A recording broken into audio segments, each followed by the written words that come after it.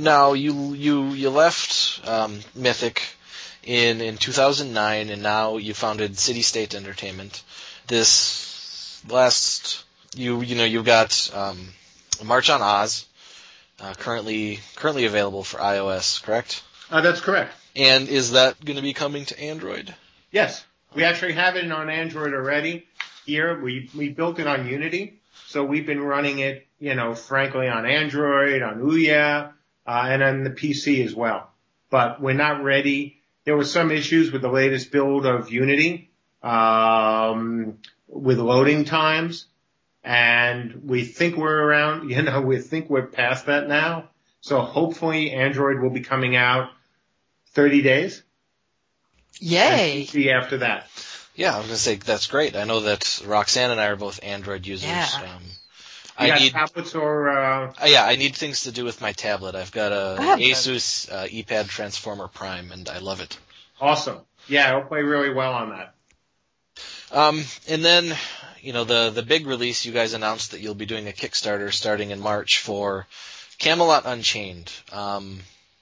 My first question to you on Camelot Unchained, I know that, all of the mythology is public domain and, pretty much free to anybody, but are you worried at all about, reprisal or cease and desist letters?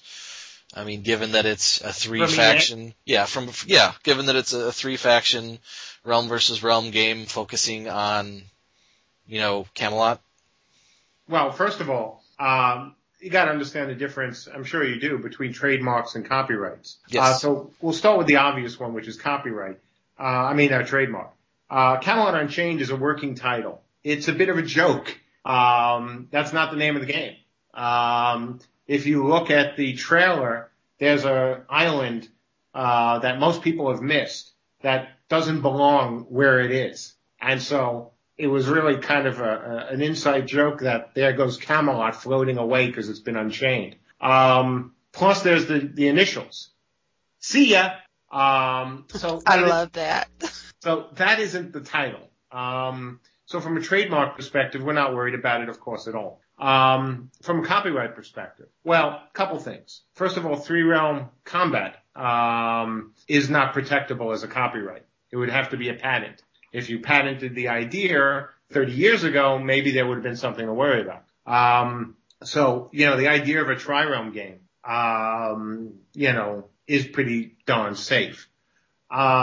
Then when you look at the copyright implications of the literature, well, a couple things. You're absolutely right that this is all in the public domain.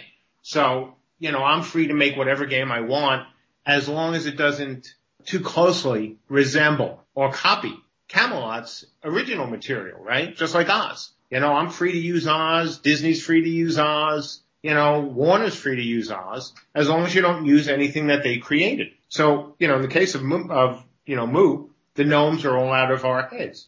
Those are our creation. There's nothing in Oz like those guys. They use the word gnome, but there are gnomes and gnomes. Ours are Northern Oz mechanically, enslaved servitors.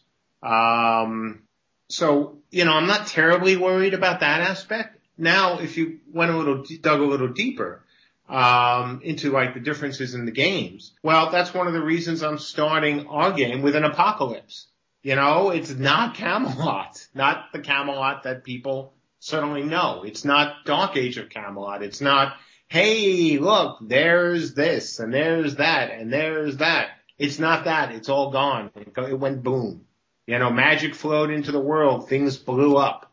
So any similarities between the core IP usage won't exist. So that moves it even further away. And so, am I worried about EA suing us over this? No, not at all. I mean, if I was trying to make a Camelot 2, then I would worry because that would be wrong of me, to just go, I'm just going to clone Camelot. I'm not. And if you guys have been, obviously, reading what I've been posting, other than the fact that I am using, Arthurians and Vikings, and the Tuatha De Danann, and that's about it in terms of the similarities so far. And, the idea that EA would try to stop me or anyone else from using public domain IP in a very different way that they do than they do with Dark Age doesn't make any sense. It would be a very expensive fight, and it would be one that, I know those guys wouldn't do unless I did something really stupid. Like, again, try to make Camelot 2. And then they would sue me, and they should sue me if that's what I was trying to do. But I'm not. These are not the same games, and you guys have heard me say many times on blogs or, in interviews that I'm not even trying to go to the Camelot people and say that I'm a spiritual successor. Because if you've looked at what spiritual successors, means generally or even legally, I could even do that if I wanted to. Lots of people do that. Guys who, lose rights to their IP talk about, now I'm going to do a spiritual successor. Because it's okay. You can do that. So I'm not even doing that. So no, I think the chances of EA suing us, because we're going to do a Tri-Realm game, especially since they just sued Zynga for copying the game exactly, are pretty remote. They have much better things to worry about, than whether a developer who's doing everything he can to distance himself from their core game, because Camelot is theirs now, from their core game, is worthy of being sued by them. So, look, you can never say never. Certainly they could decide if they wanted to mess with us. But EA doesn't do that. If you look at the number of lawsuits that they filed over the years, you generally have to rain on their parade, with something, substantial, like one of their trademarks. Or in the case of Zynga, something that was ridiculously close. Yeah, that one was practically outright theft. Exactly. And so, I honestly can't imagine, that they would think, we're going to stop Mark. Because the other thing to keep in mind, they were in a lawsuit with Activision, as you know, for the Infinity Ward Respawn stuff. And, as teams move back and forth between studios and companies do games, that may be based on what they did in another company, do you really want to fire that kind of shot, especially at a developer who's really distancing himself from the use of public domain IP, as opposed to, hey, we created this wonderful, world that's, all out of our head, and I was going to use it and change some of the names around. So again, anything certainly is possible, but speaking as a lawyer and speaking as somebody who's spoken to lawyers and, the odds of that happening, so remote. And it would be so unlike them. Maybe if I was the kind of developer who's going around bad-mouthing them all the time and saying how much they sucked or, stuff like that, maybe out of spite. Who knows? Though from what, again, I obviously know EA and most of its personnel pretty well, and John Riccatello and Frank Chabot, obviously, having worked with them. And that's not really their style, to do something like that just, without reason. Again, look at EA's, history. Not the most litigious company, in the world. And, when you're trying as well to establish yourself as a company that's, as they said in their own words at Zynga, in the Zynga suit, protecting, other companies' rights to use IP without being copied, it would be pretty strange, to then go after a developer who's, small guy just trying to, create a new game, again, for using public domain IP. I pulled up your trailer here, and there is a big island to the west of Ireland that shouldn't be there. Exactly. Yeah. It kind of, part of it was a joke, and almost nobody got it, and they didn't notice that it was there. Yeah, there's a massive island to the west of Ireland that's not supposed to be there. Floating away. My other big question about, the start of this, obviously you've mentioned in some of your blog posts that you're not targeting a giant subscription base or anything like that. Is that the reason you're going with Kickstarter instead of trying to sell it to a publisher? Oh, absolutely. So you look at the state of the MMO industry, and one of the things that I'm kind of good at is making predictions. Now, I'm not right every time, but, you could find even an interview with Matt Firer when he left Mythic, talking about, me and what I know about MMOs and the fact that, I'm generally right about these things. And I look at the current state and go, boy, would I want to be spending the next 4 to 5 years of my life trying to create another AAA MMO? The answer is no. I've never done that. First of all, Camelot was 18 months and Warhammer was, just a shade over 3 years. So I have no interest in making a 5-year development cycle. That was one of the things that attracted me and still does about, the mobile and tablet market, that I don't have to spend that much time. First of all, I've been doing this for so long, spending another 5 years? No, sorry. Not doing one game. And, the second issue is, well, if I'm not going to be willing to sacrifice that much time, because I think that's the kind of time you need if you want to make the kind of big games that the publishers are looking for. You've seen, of course, over the last couple of years, all publishers, EA, Activision, Take-Two as well, and even THQ before it folded, saying that, we're going to make fewer but bigger titles. And for an MMO, which is even riskier, because you guys know the failure rate of these things. It's ridiculous. They would, I think, and everything I know tells me that and from my conversations with some people, that's still, if they were going to do one, that's what they would do. And I don't like that path. I just don't. I'm not even sure how to make money off it at this point. When you look at what's going on in the industry and you look at how many free-to-play games there are or buy-to-play games, what we're doing, unfortunately, as an industry, is killing the golden goose. By putting out so many games, especially as free or buy-to-play. Not that I have anything against Guild Wars. I don't. That's one of the reasons I'm doing an MMO, because I played Guild Wars, or Guild Wars 2. But by putting out all these free games and raising the expectations of players that, hey, we could spend all this big money on these free games, then two things are going to happen. One, players are going to go and play free games. And then when they get bored, or don't want to spend any money, well, they'll move on to the next high budget free game. And that's not good, because if you have far too few people paying, then you either need bigger and better whales or you're in deep trouble. And everything I've seen, which, has to do with the conversion rate, or the, what's called the ARPU, the average revenue per user on both the free to play non-MMOs and some of the MMOs, indicates a declining interest or declining, amount of ARPU. And if that happens, then what do you have? Well, you've got a lot of very expensive free games that a very small percentage of people will pay for. And that obviously is not a good thing. If you're spending more money to make a game, host a game, run a game than you're bringing in, you're in trouble right away.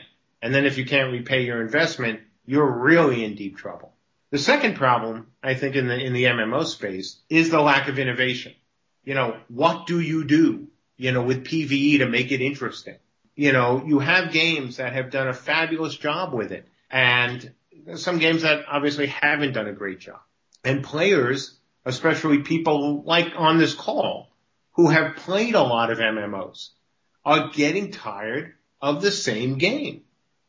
Or even if you have different skins on the characters, and even if you have different backstory, if all you're still doing is running to some guy with a question mark over his head to be told to go over there and kill X amount of these creatures until one of them actually has a leg drop off him, you're going to get kind of bored of that. Yeah, you'll get no argument from me there. Oh, God, yes. And I think Amen. And so I think you have two very bad trends for those kind of games. I shouldn't say I played all of them, but God, I played so many of them. And I'm bored. I'm like, oh, really? Do I have to do this same quest that I've now done in 5 games? And again, prettier pictures, better gameplay to a certain degree, but it's still the same game. And, before I made this decision to do this Kickstarter, I spent a fair amount of time, many, many months, here in the studio and as well reading all the forums, lurking on the forums to try to get, more feedback, playing in games and getting feedback from people. And everything I know about MMOs, all the years I've been making online games, tells me that that's the trend right now. People are looking for something different. So that brings us to, Camelot.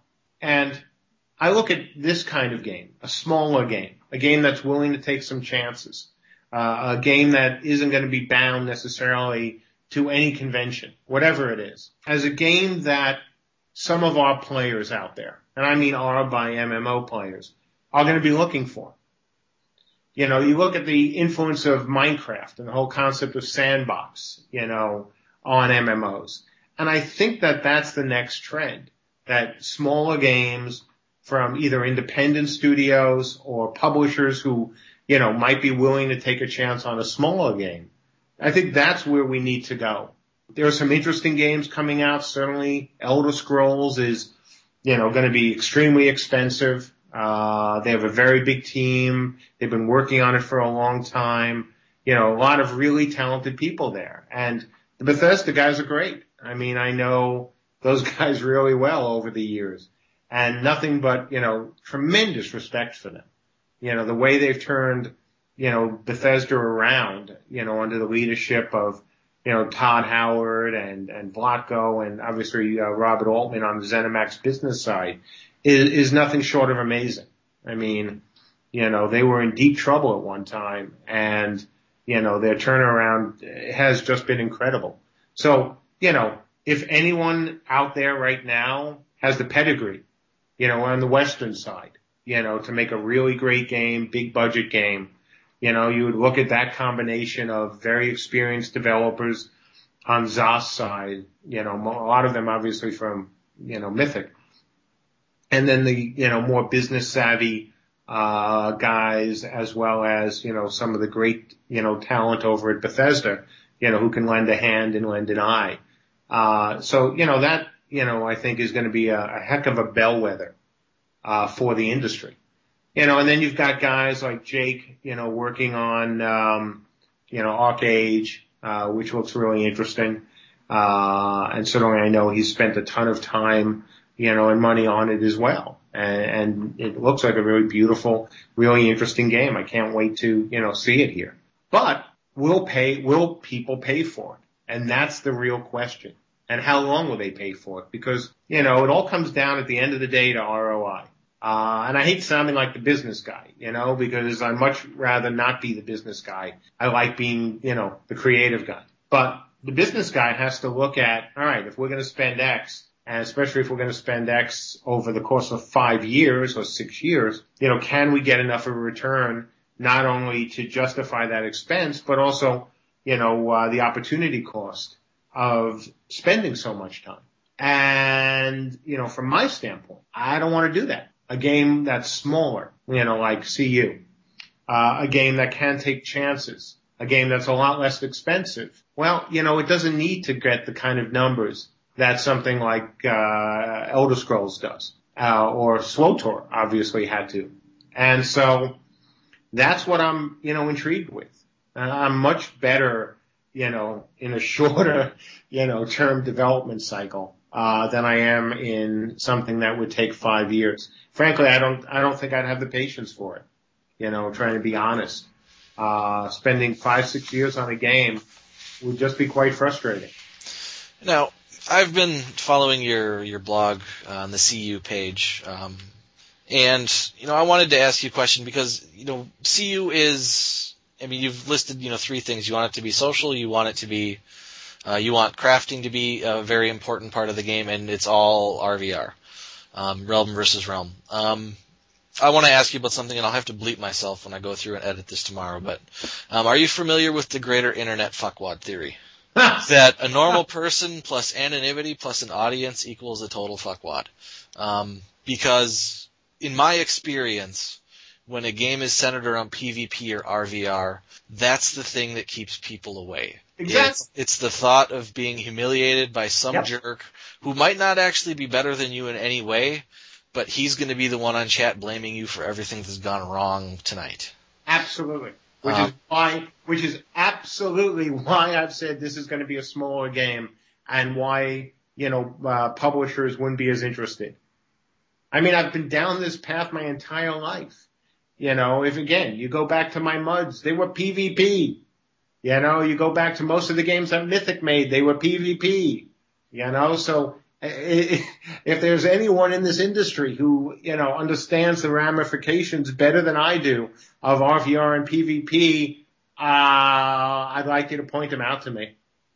Well, I like the smaller subscriber numbers because I remember back in the EverQuest days and the Dark Age of Camelot days, when you went to your Realm forum, you knew who the people there were. It wasn't, Warcraft has like 250 North American servers. There's no such thing as a Realm forum for Warcraft. And it's hard these days in a lot of games to get into PvP because there are just so many jerks out there who have no consequences levied against them for being jerks. Just completely out of the blue. So, like you said, the smaller subscriber numbers should, one, help with that because fewer people, fewer jerks, obviously. Yeah, I have a problem with that logic.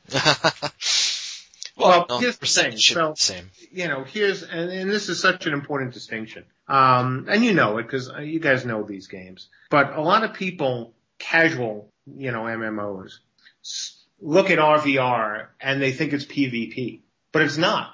Yes, you fight other players. But PvP is truly the ability to fight generally anybody.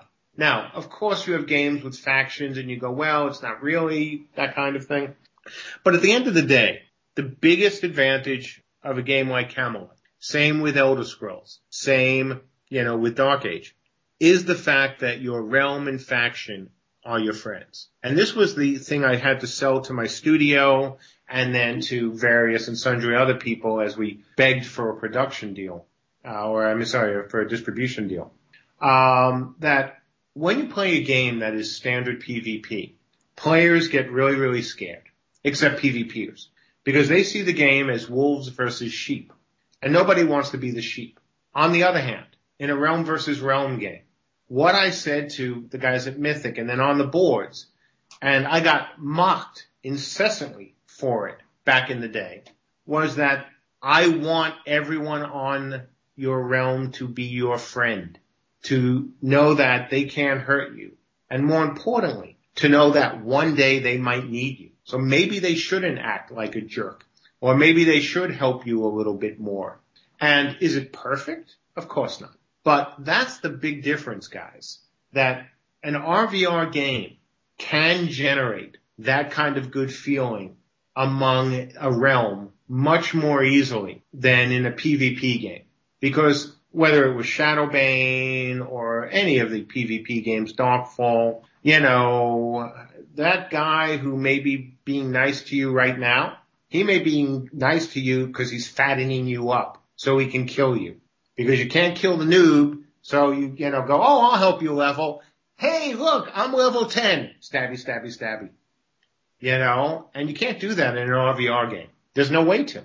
And even more importantly, that no way to. There's no advantage to it. And that's where, people, and whether it's PvP or anything else, breaks down a little bit. When there's an advantage to doing something, that's bad. And in an RVR game like, Dark Age, there is no advantage. You can't loot the corpse. You can't up your skills.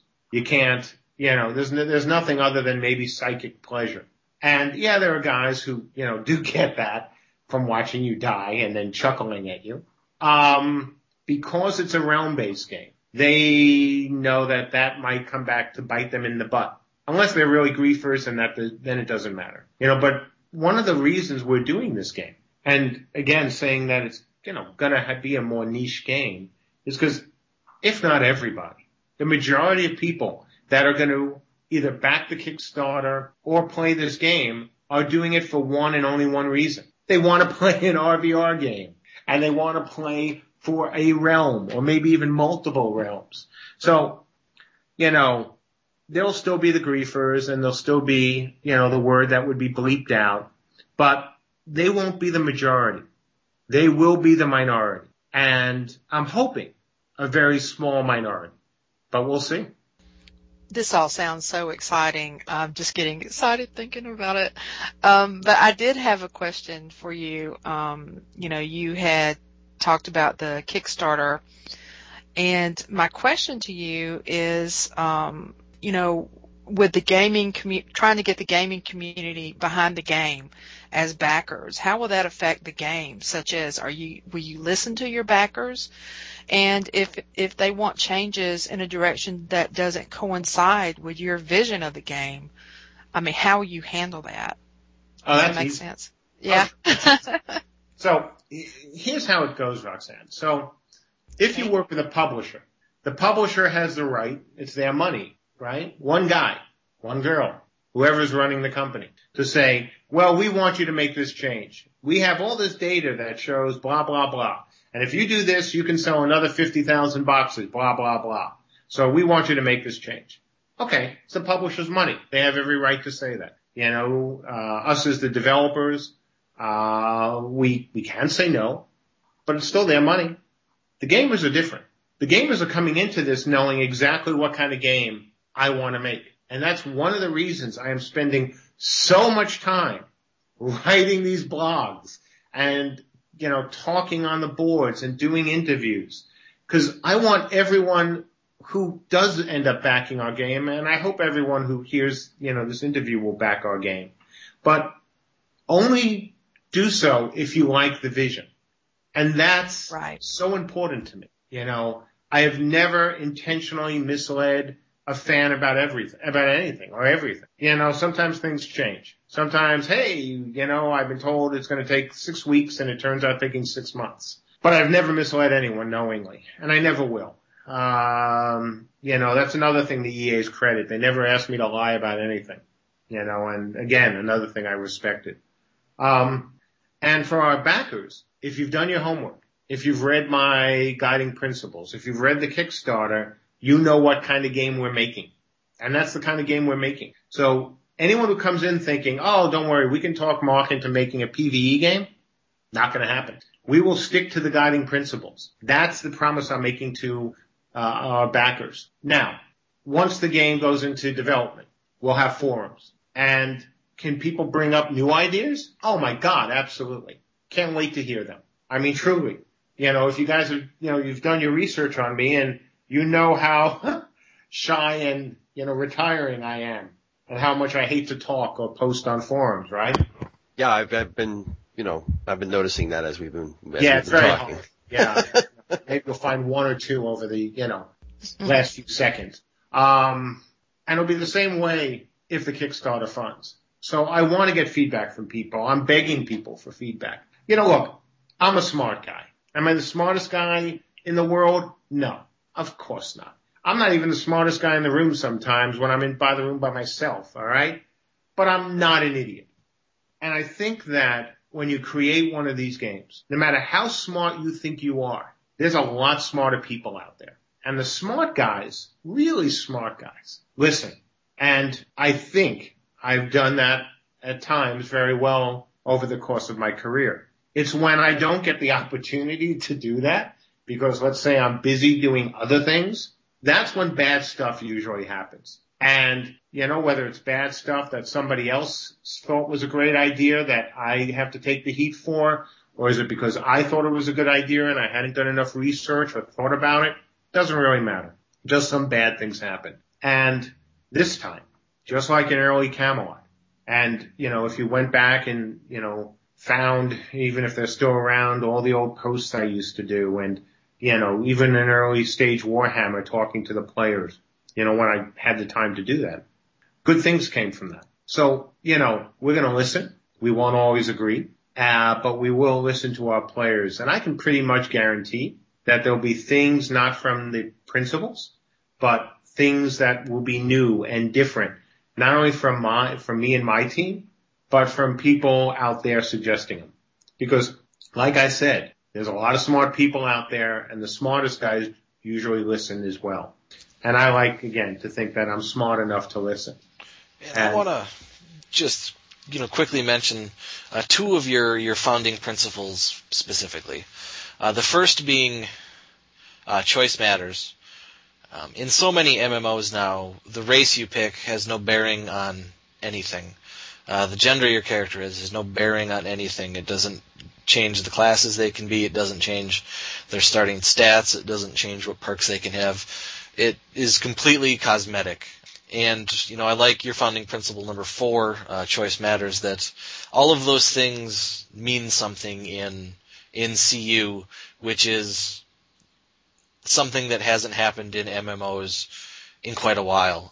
That's a single-player RPG thing, and even, over this last decade, single-player RPGs have been getting further and farther away from that for those of us that like to truly create our character right down to the nuts and bolts. And the other one I wanted to mention was founding principle number 6, which is rock, paper, scissors. That's, if there was one thing from Dark Age of Camelot I could transfer into every other game that's been made since, it would have been that. The fact that Horde and Alliance and Warcraft are the exact same thing, one's blue, one's red, and they go at each other, is boring. The fact that in Star Wars, the Republic and the Sith, their classes are named differently, but they don't really play that much differently. The fact that in Dark Age you could go from Hibernia to Midgard, and the class you picked, even if you picked the same, melee tank type class, played completely differently. And, that's, your founding principle number 6 for CU. That's, for me, that's just a huge one, that you have that replayability not just down to, what you're looking at on the screen graphically, but mechanically your characters are going to end up being different. And that's just, I can't believe that that's not in the big AAAs anymore. Well, thank you. And thank you for answering my question. That's just something that struck me about the Kickstarter, because it just seems like some people in the gaming community would, think they owned you. You know what I mean? Well, so owning, obviously not. I owe them something though, and the answer is yes. I owe them not only the best job that I can do, as a developer, but I also owe them, the same thing I've owed, frankly, anyone who plays my games. And I've always said this, publicly. I owe them honesty, and to tell them that we're going to make a game that's RVR focused and is a PvE. I think I've used this line already, a PvE, in sheep's clothing. That would be wrong. And, I won't do it. And, cause there are people who say, oh no, he's really going to do this. And I'm like, no, that would be bad. I mean, it would destroy my reputation. And, whether people like Warhammer or didn't like Warhammer or love Camelot, didn't love Camelot, I do care about my rep. I've worked very hard for it. And, everyone makes mistakes and no one is perfect. But I've never done anything deceitfully. And that's why it is incredibly important to me to put out these principles, to talk as much as I've done, because by doing so, I hope not only to give people assurance that this is the game that we're trying to make, but also, frankly, and lawyers everywhere will hate this one. But doing so, I kind of open myself up if I don't make that game, right? If you put a Kickstarter for, hey, just give me $1 million and I'm going to make the best RPG ever. Well, that's kind of wishy-washy. That's kind of amorphous. What's best mean? So when you come out with a not best game, nobody can really do anything, because you came out with the game. So Kickstarter's obligations are fulfilled. But by saying everything that I'm saying and putting them into these foundational principles, which will be part of our Kickstarter, I'm saying to people, yeah, not only am I putting my money on the line, as I've said, but this is stuff that I'm promising you guys that is going to go in the game. And, if I decide to go in and not make this kind of game, not only are you going to be really angry at me, but these guys can then go after me because I'm saying this is going to be in the game. And, maybe not the smartest thing I've ever done in the world, but I don't care. Because I intend to make this game, and I intend to make it the way I'm telling people. And, I've never been risk adverse. I mean, look, I quit law school, or quit being a lawyer, to make my game. I turned down a wonderful opportunity with an agency we won't mention to also do that same game. And then I risked it all for Camelot. You know, if Camelot had failed, I would have been back to the paper hat and the name tag asking people, hey, do you want fries with that? You know, while I try to convince somebody that hasn't practiced law like ever, or, you know, after embarking on this 10 plus year odyssey to make games is useful, you know, in anything other than making games. And so I did. I took that risk. With EA, I took risks. You know, when I walked away from offers or from other people. And at the time, I wasn't like, oh my God, look how much money I have. I can walk away from this. I did it because I thought it was the right thing to do. And it's the same here. You know, I don't need to make this game, you know, to pay the bills. I don't need to make this game at all. I could have retired, you know, quite happily after EA. I love making games. I really do. And I love, you know, making games that are MMOs and for players. And, you know, this is a great opportunity, I hope, you know, to make another one. And that's really deeply ingrained in me, far more ingrained than certain people would have liked. And so these guys and gals who back us, they'll have everything I've got. I mean, you know, I already live in the office. It's, you know, what I've always done. As anyone who is at Mythic, especially during the Warhammer days and at times during the M&A days, you know, I'm on a first name basis with the ER, you know, at a couple of hospitals. I take this stuff really seriously and I really care. And when people give me their money, whether it's $10, $50, whatever, I kind of treat that as a serious obligation, just as I did at EA. And Lord knows EA had a lot of money. So, you know, I didn't waste it then and I'm not going to waste it now. And wasting it would be, more than anything else, telling our backers that we're going to make a certain game and letting even them talk us out of making that game once we made that promise. That is not keeping my obligation to them. That is not being honest. And it's not doing my job. It is my job to make that game, the game that I have promised them, and not, you know, start changing or backing away or going, wow, you know, if I just add this, I can bring in some more people. Not going to do it. All right. I can't imagine a better stopping point than that testimonial right there. I do have one last question. Do you know when the Kickstarter will launch? March. Just March? Yeah, sometime this March. The reason I don't know is because, frankly, getting these last few levels, you know, for Moo, while I've been doing everything else, taking just a wee bit longer than I would have liked. And, you know, since I have to do a lot of the stuff for the Kickstarter, the legal and, you know, laying out things as well, I haven't had the time that I've needed. I mean, I'm now on day, 17 in a row in the office, you know, no break. So, you know, people have to be a little bit more patient.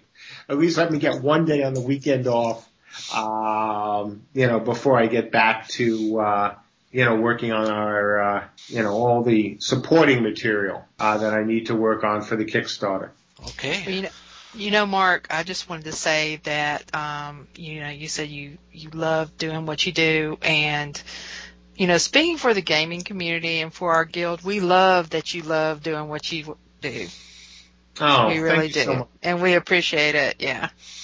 It's funny because, you know, over the years, a lot of people have this impression going back and forth on me. You know, I think one writer in that same interview with Matt said I was a polarizing figure.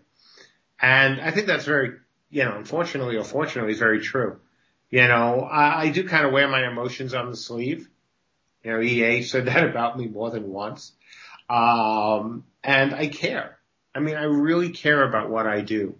And, you know, sometimes, especially, you know, in the early days of Camelot and even a little bit with Warhammer, you know, I come off as very, I don't know, how about strident? But it's only because it's part of my job and the part that I love. part of the part that I love, to protect my team, right? To protect my game. And, it's come at a price, certainly. Again, my butt's sitting here instead of somewhere else. But that's okay, because I can wake up every day, look in the mirror and go, or frankly not go, you're disgusting. You've done something bad. I won't do that. It's just not worth it to me, especially at this stage. And when you look at what I want to do for Camelot, if I wanted a shot again at the big money, right? Oh yeah, well, I'd be out with publishers and talking to them about, hey, I know how to reinvent the PvE, gameplay. I know how we can make a ton of money together. But that'd be nonsense. It'd be stuff and nonsense. And, I want to make a game for gamers. And I think, and I hope, with Camelot Unchained, we can make a game that, is something that I believe a large percentage of people in the industry, MMO players, want. Maybe a small niche compared to WoW, and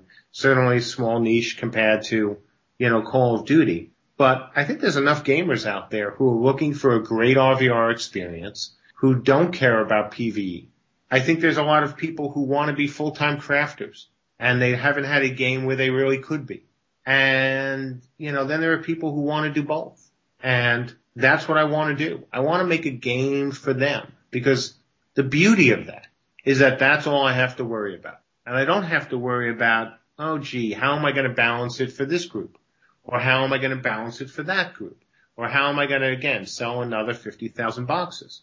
Or in some cases, a couple 100,000 boxes. And that's what excites me. And it makes it fun, I'm a designer. I like designing stuff, and I like designing stuff even more when I don't have to worry about its impact across, the scope of a WoW, or a scope even of a Warhammer. And to be able to deliver that to gamers, and frankly, for me too, because I'm going to play the darn game, is something that makes me smile. And, as you guys have said, I've been making games for a long time. I don't know how many more I'm going to make. Will it be 1? Will it be 3? Maybe 5. Who knows? But I know one thing for sure, that if I can make this game, if we're backed by Kickstarter, it's going to be a fun game that's going to take a lot of chances. And I am sure I'm going to piss people off. I already have. Bill's point about races and genders and, totally vanilla builds of characters versus what, I've talked about has already pissed off people. And I've gotten feedback on, the forums or some in email going, he'll change his mind. There'll be a big stomp on it, and then he'll change his mind, or other guys telling me that I'm an idiot, for doing that, or I'm somehow, a misogynist for doing it. One email said, what are you going to do? Have women cook and that's it? And I'm like, are you just stupid? Is that really, the way, or the only way you can think of taking races and genders and all that and making them more interesting, other than just having a clean slate and everyone's being equal? No, you're not a misogynist. You might be a masochist. Yeah, a masochist maybe. Certainly. And it's crazy. It's just absolutely crazy because people, and I think goes back to your point of why RPGs, or, not a point, just an observation, why RPGs, even single player games, are getting, again, homogenized in that manner. And it's because people are afraid to piss people off. Because some people will say, well, this means you don't like women. Yeah, really. Tell me about it. Sure. That's why 1/3 of my studio, frankly, are women. And, and artists in every position, other than programmers, unfortunately. And I love that. Yeah, I really do. Oh, well, thank you very much. It's always something, if you go back to Old Mythic, it was the same way. I want a studio, and you might have seen my, what I said on Forbes about, I don't want to be surrounded by a bunch of old white guys. And that is so true. I want a studio full of everybody, different, whether it's genders or races or religions. I mean, I grew up in New York, for gosh sakes. You know, I want different people around me. I want people to come at, problems with, obviously either, a very different background or just a different viewpoint. And it's the same thing and same theory with races and genders in our game. It's not going to be like, oh, gee, he's going to put women in and they won't be able to lift a sword, but they'll only be able to do this. And that's like, come on. No. But I want to give people enough freedom that they can create slightly different characters or different characters if they so choose from what they might have created if they played this race or if they played this gender. Because I don't know, that to me that's part of role playing. And I know that's kind of, not as, I don't even know if it's politically correct to say that. That's not politically correct. But it's just so silly at the end of the day. These are games. These are not statements, about, what it is in the real world or, that, no, sorry, only men can be warriors. Cause obviously I wouldn't do that. And, this is the sort of game and the sort of gamers that I want to play our game.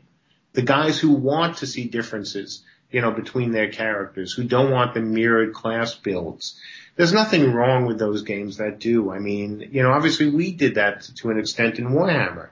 And I have no problem with it. But that's not the game I want to make. I want people to be able to say, wow, okay, so I can customize all this stuff right from the beginning. And I can create my tune slightly different than your tune to start off. And I can make some choices and do, use the Bane and Boone system to try to establish right from the moment you're playing the game a feel for your character other than, oh wow, I am the vanilla build of the mage. Because that's not really interesting. And it's been done before and again and will be again. So why should we bother? If all we're going to do is just, hey, clone this or do that, it's a waste of my time and a waste of my money. I want to take chances and I want to do something interesting with it. And, I think players will be very surprised at some of the other ideas, we have. And I am sure that hopefully tomorrow I'll get my crafting blog out and there'll be some people who will complain about that and say, oh, how can you do this? I can do it because that's the game I want to make. And I think there's going to be a lot of people out there who are going to like it. And I know with my interview, for example, on Massively, when I was talking about some of the crafting things, and feel free to ask me since I certainly just brought it up here, they said in the interview how much they loved it and how excited they were because I'm trying to do something different. And if I have to sacrifice a couple of players who won't like us doing something different, then I'll do it because I think it will make a better game. The idea that you can't go kill a monster and get better gear than you can make yourself is very appealing to me. In Dark Age, when I left that game, I actually had, for a hero in Hibernia, a Firbolg hero, I actually had a perfect set of armor and weapons. There was, a soft cap on, diminishing returns for, skill points and resists and all that. And I had, the 100 quality crafted armor that was all enchanted to the absolute max. I blew up several enchanters, getting it. But, I had a statistically basically perfect set of armor. And I was so proud of that. And no game I've played since has even offered the opportunity to do that. Because, you're always waiting for a random drop or something like that. And it's just, crafting has always felt since then very anticlimactic. And I understand that. And that's obviously one of the reasons I want to do what we want to do.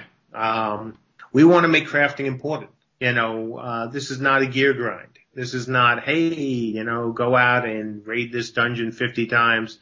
And if you're lucky, you'll get the piece that will be dropped that you can use that won't be ninjured by somebody else before you get a chance to get it. We don't want to go down that. For me, that's a broken path. It worked in the past, obviously quite successfully. But it's been a while and it's time to try something different. Something maybe in some ways back to the old school or some combination. Crafting to me, means that you have two things going on that I hope will be a very interesting dynamic for the game. One, of course, is the crafter. So he or she is sitting there and doing something that they enjoy.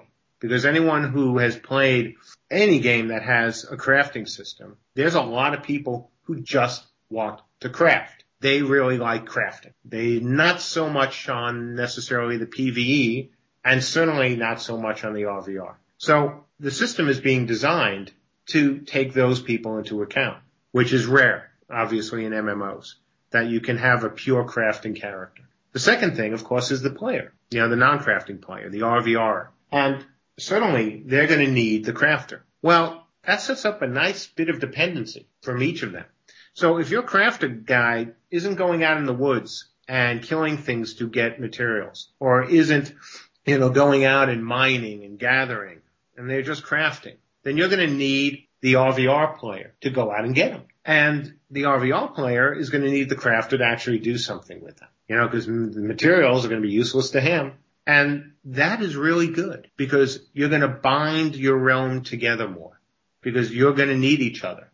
And if you don't have an auction house, so you have to actually, interact with the other people on your realm, and you can haggle with the crafters, instead of just, throwing up a bunch of gear on the house and looking for, okay, I'm going to underbid that guy, even though you might not even know who that guy is. That does nothing, to build realm pride or crafter pride or server pride. All it does is it's like Walmart or Kmart. You get it a bit cheaper, but you don't really know or care. Whereas if you do it, I hope the way we can do it, you will care more about each other because you will need them and they will need you. And by telling our crafters that we're not going to have a token system, and to me, tokens, of course, it could be any currency that you use to buy and, gear from the game itself. By telling them that, they can be willing to spend the time to make their characters special because they don't have to worry, just like you, Bill, with your perfectly, crafted armor. You don't have to worry about all of a sudden we're going to add a new dungeon and your wonderful armor is now useless. It's going to come from the crafters. And yes, of course, we're going to have a soft cap, because you want to keep giving crafters the ability to make better and better things. Because eventually, like everyone else, they get bored too. So, you do need new challenges, but you can do it in a much more refined and subtle way than simply, hey, thanks for this, and you got it perfect, and now it's crap the next day. You don't have to be so abrupt. And you can do things with a crafter-based system to recover materials or allow it to be enchanted more so you don't feel like you wasted all this time. And no matter what, by getting it through the crafter, as opposed to getting it by raiding a dungeon 10 times or 100 times, you also don't feel as bad because it's like, oh, okay, so they raised the cap and now, this thing can be enchanted a little bit more. Or, oh, look, you can use this new material on it to make the blade a little sharper. Because you won't have to go and do that mind-numbing raid every single time to get something new, you don't feel as badly about it. And I think a lot of the issues that expansions have had at times with players, including Mythic, of course, is that, like you spent so much time getting it. And, in other games, in order now to get beyond it, to get the better gear, you have to go back to that mind-numbing grind. Because I think most people, especially after they played one of these games for a while, any of that stuff gets grindy. You won't have to do that. What are you going to do? You're going to go out and beat up other players. You're going to find ways to do things, hopefully, that you're still enjoying. And, that's the difference between RVR and PvE raiding. It's different. You can't predict exactly what's going to happen, all the time. Whereas when you raid a dungeon, it's like, okay, we go left, we go right, we go left, we go right. Okay, this is what this guy does for damage. Okay, stand back here, you stand here. Oh, you remember last night when we did this? Now you've got to move over there and blah, blah, blah. And that gets old real fast. Especially now, 10 years post WoW, for example. Almost 10 years. And in our game, that won't happen. And so the crafter is happy, the player is happy, and, they start caring more. And if all this happens, you get that kind of realm pride that people still talk about in games like Camelot or, frankly, all the way back to Ale Warrior. where you get some of us old guys who played the game still talking about the night that Gunny did this, or somebody else did that, because it meant something to you. And that's what we're trying to do, with this game. Bring back those kind of memories, those kind of feelings, and make people really, really care. All right. Well, I have kept you and everybody else here for an hour and a half, I think, or hour and 45 minutes even. I think that's as long as I can reasonably keep anybody. I've got a pregnant wife in the other room I should probably take care of. So, with that, unless anybody else has anything they'd like to say, I would just like to really truly thank Mark Jacobs, our guest tonight, for coming on. Everybody be advised, the Camelot Unchained Kickstarter should be coming sometime in March. I will definitely be backing it. It will be my second MMO backed on Kickstarter. Well, thank you, Bill. After Star Citizen. Oh, good Chris choice. Roberts. Yeah, good choice. Yes. That looks really interesting. Yes. It's been a long time since there's been a really, really good space combat game, and then, he's mixing the MMO with the single player, and I hope he can pull it off, but, we'll see. But, yeah. Well, I think you can count on our guild, too, because I know there's quite a few of us that are very interested in the game, so you got our support. Oh, Roxanne, thank you, so much for that. And, to the guys, obviously from the guild who, will be listening to this, thanks for all of you who played Camelot in the past. And, back us if you like what you see. If you like the game, I'll be happy to have you, as supporters. But, be sure you like the game, because that is the game we're going to make.